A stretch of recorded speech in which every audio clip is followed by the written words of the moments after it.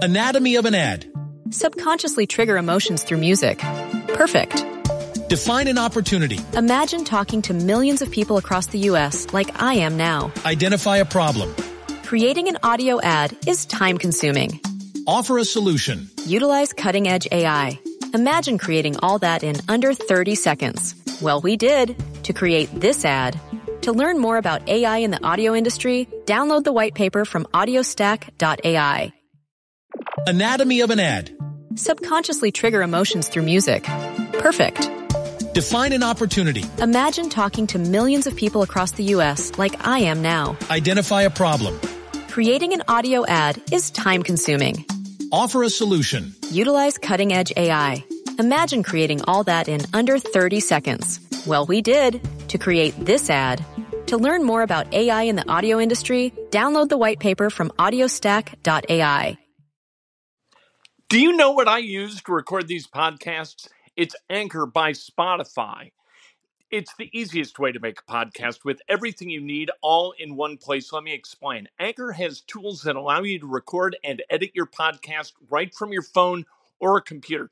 It's all really, really easy. It's all really intuitive. When hosting on Anchor, you can distribute your podcast on listening platforms like Spotify, Apple Podcasts, and more. It's everything you need to make a podcast. Good afternoon. Welcome to Inside Indiana Sports Now with Kent Sterling.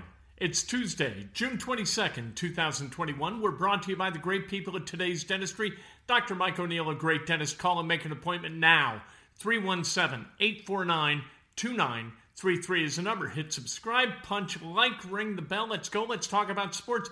The NBA Draft Lottery is tonight. This is the night where fans and teams learn whether during the draft they're going to be able to shop at Nordstrom or Kohl's. That's the way it works. This lottery, it has been engineered to the point where no skullduggery is going to be tolerated. You've got representatives in the room looking at everything. All right, here's how it works. You've got 14 ping pong balls that go into a machine. They are mixed up for 20 seconds. They are drawn one at a time until you've got 4.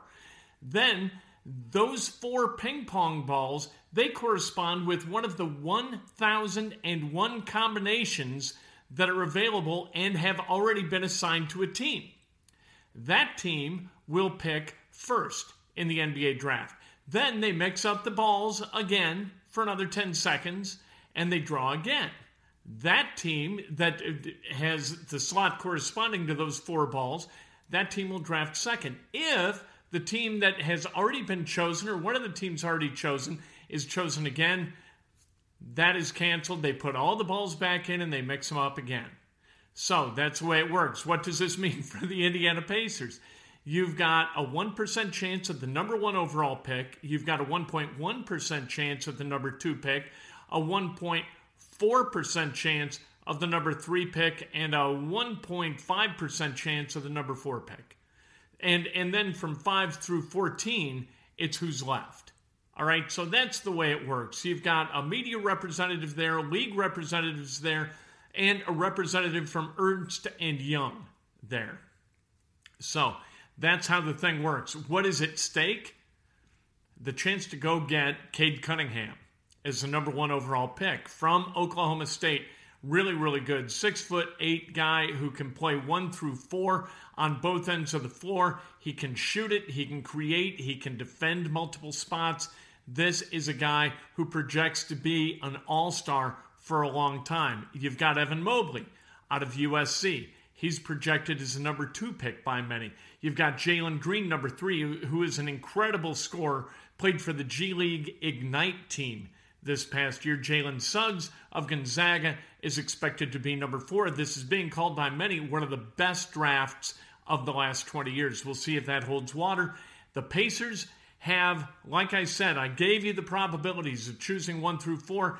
The odds of choosing 13th, 92.9%. The odds of choosing 14th, in case the 14th team is elevated, 2.3%.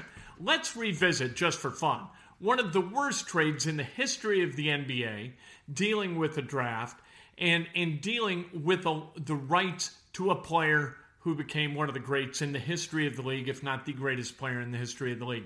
In June of 1981, the Indiana Pacers traded their first-round pick from 1984 to the Portland Trail Blazers for a guy named Tom Owens, who played the following year for the Pacers, 81-82, played 74 games, and then he was shipped to Detroit for a second-round draft pick. That pick became Sam Bowie. All right, the number 2 pick in the 1984 draft, because that's where the Pacers finished. They would have had the number 2 pick in 1984. They did not miss out on much in not getting Sam Bowie, but the guy chosen third by the Chicago Bulls wound up being Michael Jordan. That was a big mistake and really set a trajectory both for the Portland Trail Blazers and the Indiana Pacers, as well as the Chicago Bulls, for goodness sake, in a completely different stratosphere. If the Pacers had held on to that pick and had not gotten covetous of Tom Owens, they could have gotten Michael Jordan at number 2, and this city and that franchise forever different because of that selection. Would the Pacers be happier right now if they had the roster of the Philadelphia 76ers? This is an interesting question that's being asked by many people because of Ben Simmons. A lot of people are saying, Sam Hinkie among them, hey, you know what? A lot of people, a lot of teams, 26 or 27 of them, would swap rosters right now with Philadelphia 76ers, and I can't argue. Even though you've got to take on the contract of Ben Simmons, knowing he can't shoot, you also get Joel Embiid. And Joel Embiid is a guy who can be a dominant force underneath in a way very few guys can in the NBA.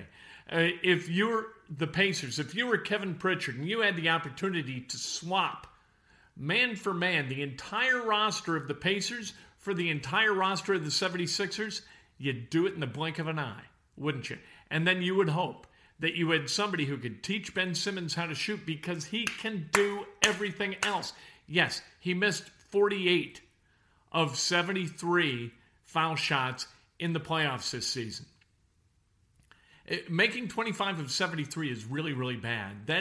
That's passing on 4 points a game during this postseason. 4 points a game, a 4-point difference per game, because you got a point guard who can't shoot free throws. And now they're talking about, Ben Simmons right now is left-handed. They're talking about having him shoot right-handed. That's when you know it's lost. It's a lost cause. We are throwing out the entire possibility that he's going to be able to shoot with his dominant hand, even though he is, by many reports, to be ambidextrous. Shooting left-handed is just not going to work. So we're going to change hands. What are they going to have him do next? Kick him in, for goodness sake? Ben Simmons is a guy you cannot win with, because you can't have a point guard who shoots 34% from the line, despite the fact that he shot 60% from the line during the regular season, and that's kind of where he lives during the regular season, or has lived through his 4-year career in the NBA. So there you go. What do we know? Let's talk about Indiana basketball for a little bit. What do we know now about Mike Woodson that maybe we did not know when he was first hired? All right. Here's something that we know. He's going to be very simple in scheme. He is not going to complicate basketball. Mike Woodson sees basketball very, very simply, and that is a really good thing for the Indiana Hoosiers, because they're coming off a period of more than a decade where they had head coaches that absolutely micromanaged and absolutely complicated stuff. Indiana, under Bob Knight, and then Mike Davis, they had a sign in the locker room that says, don't complicate winning. That's the first rule of basketball, man. If you can't shoot, you can't play. That's the second rule of basketball. But don't complicate things. It's a simple game. What you want to do is keep the other guys from putting the ball in the bucket, and you want to find a way to put the ball in the bucket. That's it. That's the whole game. Everything else is just, kind of keeping plates spinning, right? It's kind of a juggling act, for goodness sake.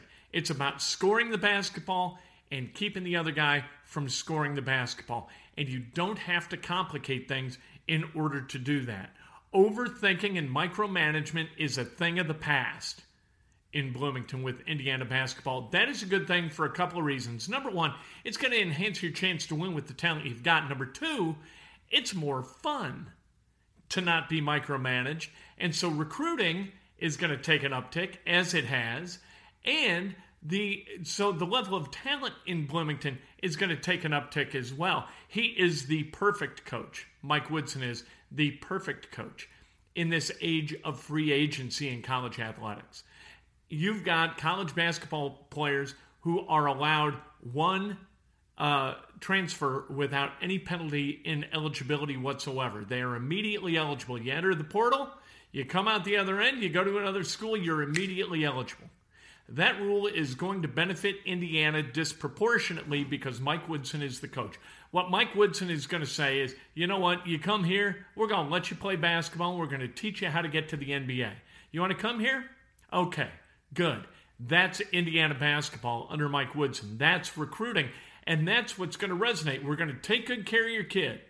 We're going to allow your kid to reach his potential if he works hard enough, and we're not going to get in the way of winning or your kid's development. All right? So come to Indiana, play basketball here, and put yourself in a position where you got a chance to go play in the NBA. I'm elite. I've been a coach in the NBA for more than 20 years. I know how to get there. I know how to get guys so they can stay there. Trust me. That's going to resonate with parents. It's going to resonate with kids. I can't wait to see what happens with Indiana basketball under Mike Woodson. I think that it is going to be such a breath of fresh air to see Mike Woodson sitting, watching games, assessing the play of his team, rather than pacing and clapping and sweating on the sidelines as the last two coaches did. Let's talk about the Chicago Cubs for a minute. The Chicago Cubs have got decisions, right? You've got Jed Hoyer as the team president, who's got to decide what he's going to do with Chris Bryant, Anthony Rizzo, and Javi Baez. These three guys are going to be free agents unless they sign extensions at some point during this season. And why would they do that? Why on earth would they do that? From a business perspective, it makes no sense whatsoever. And last night, you saw the reason that I think that Javi Baez is going to be the first guy dealt. Because Javi forgot how to count to two. He skipped right over one and went to two. One out, bottom of the fourth, Anthony Rizzo at the plate. He hits a routine fly ball to left. Left fielder catches the ball, looks around, looks baffled. I thought it was because maybe Javi was tagging at first and going to second. No, it's because Javi forgot that there was only one out and had gotten to the point where he had almost rounded third base. So the left fielder looked up, threw it to the shortstop, who kind of ran it over to first for the double play. You cannot forget how many outs there are. You cannot be that level of brain dead. I love Javi Baez. All right? Swinging and missing at sliders low and away notwithstanding. This is a guy who figures out baseball, and he plays at baseball. He hustles at baseball. And last night, he showed that he's just not plugged in to what the Cubs are doing, despite the fact that last night they were tied for first place in the National League Central and continue to be, despite the fact that they lost last night 4-0. They play the Indians again tonight. The last 9 games, the Cubs have scored 16 runs. You can't squander base runners or opportunities to score runs if you're the Cubs. You can't do it. Javi Baez, to me, last night, he went dormant upstairs, and that dormancy is going to cause him to be the first to go from the Cubs as they restock their farm system and try to look toward maybe 2025 as a time where they can be dominant in the National League Central again. Because if the Cubs wanted to win this year, there's no way they let go of Yu Darvish. Yu Darvish is having a terrific year for the Padres. He would be having a terrific year for the Cubs if the Cubs hadn't traded him already for draft picks, and the Cubs at this point with Yu Darvish would be favorites to win the National League Central. And if you can go Yu Darvish twice during a series in the playoffs, you got a hell of a chance to win that series. The Cubs decided when they traded Yu Darvish that they were plotting toward a future of competence and of championship level baseball. And I think that they're going to stick to that plan, and they're going to deal guys come July. But I think that Javi Baez winds up being the first. David Ross did the right thing. He benched Baez for the rest of the game. So there you go. Said, you know what? That's enough of this.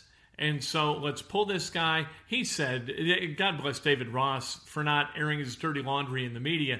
He said it was about giving him rest and kind of unplugging him for a bit, and obviously he's mentally fatigued or he wouldn't have forgotten how many outs there were. Yeah. No, he's just tired of this crap.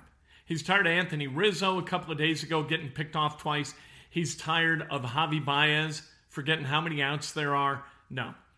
Look, Chicago baseball fans aren't that stupid. And they are not going to root for a team where the players don't understand the very basics of the game. And so Javi Baez has got to go. Again, I love him. I never thought that I would see tagging as a skill set that was to be coveted, but the way he tags guys, absolutely crucial to the Cubs being as good as they are defensively. He makes plays occasionally that win you games. Last night, he made a play that might have cost you a game, and you can't tolerate that. You can't have 25 guys on a roster, right, who see rules being assessed in one way for some and not for others. You have to assert rules with equanimity across the roster, and if you don't, you wind up with what the Cubs have got. And that's a team where people are just checked out mentally. Breakfast with Kent tomorrow morning, bright and early. I cannot wait to talk to you then. Fantastic stuff coming about the Colts. By the way, news about the Colts. Grand Park, they're going to practice twice against the Carolina Panthers. We kind of knew that the Thursday and Friday before the Sunday preseason opener at Lucas Oil Stadium. Can't wait to see this Colts team in action in the regular season. The preseason I could live without, but I'm looking forward to seeing them out at Grant Park. We'll talk about that tomorrow morning. Anatomy of an ad. Subconsciously trigger emotions through music. Perfect. Define an opportunity. Imagine talking to millions of people across the U.S. like I am now. Identify a problem. Creating an audio ad is time-consuming. Offer a solution. Utilize cutting-edge AI. Imagine creating all that in under 30 seconds. Well, we did to create this ad. To learn more about AI in the audio industry, download the white paper from audiostack.ai. Anatomy of an ad. Subconsciously trigger emotions through music. Perfect. Define an opportunity. Imagine talking to millions of people across the U.S. like I am now. Identify a problem. Creating an audio ad is time-consuming. Offer a solution. Utilize cutting-edge AI. Imagine creating all that in under 30 seconds. Well, we did to create this ad. To learn more about AI in the audio industry, download the white paper from audiostack.ai.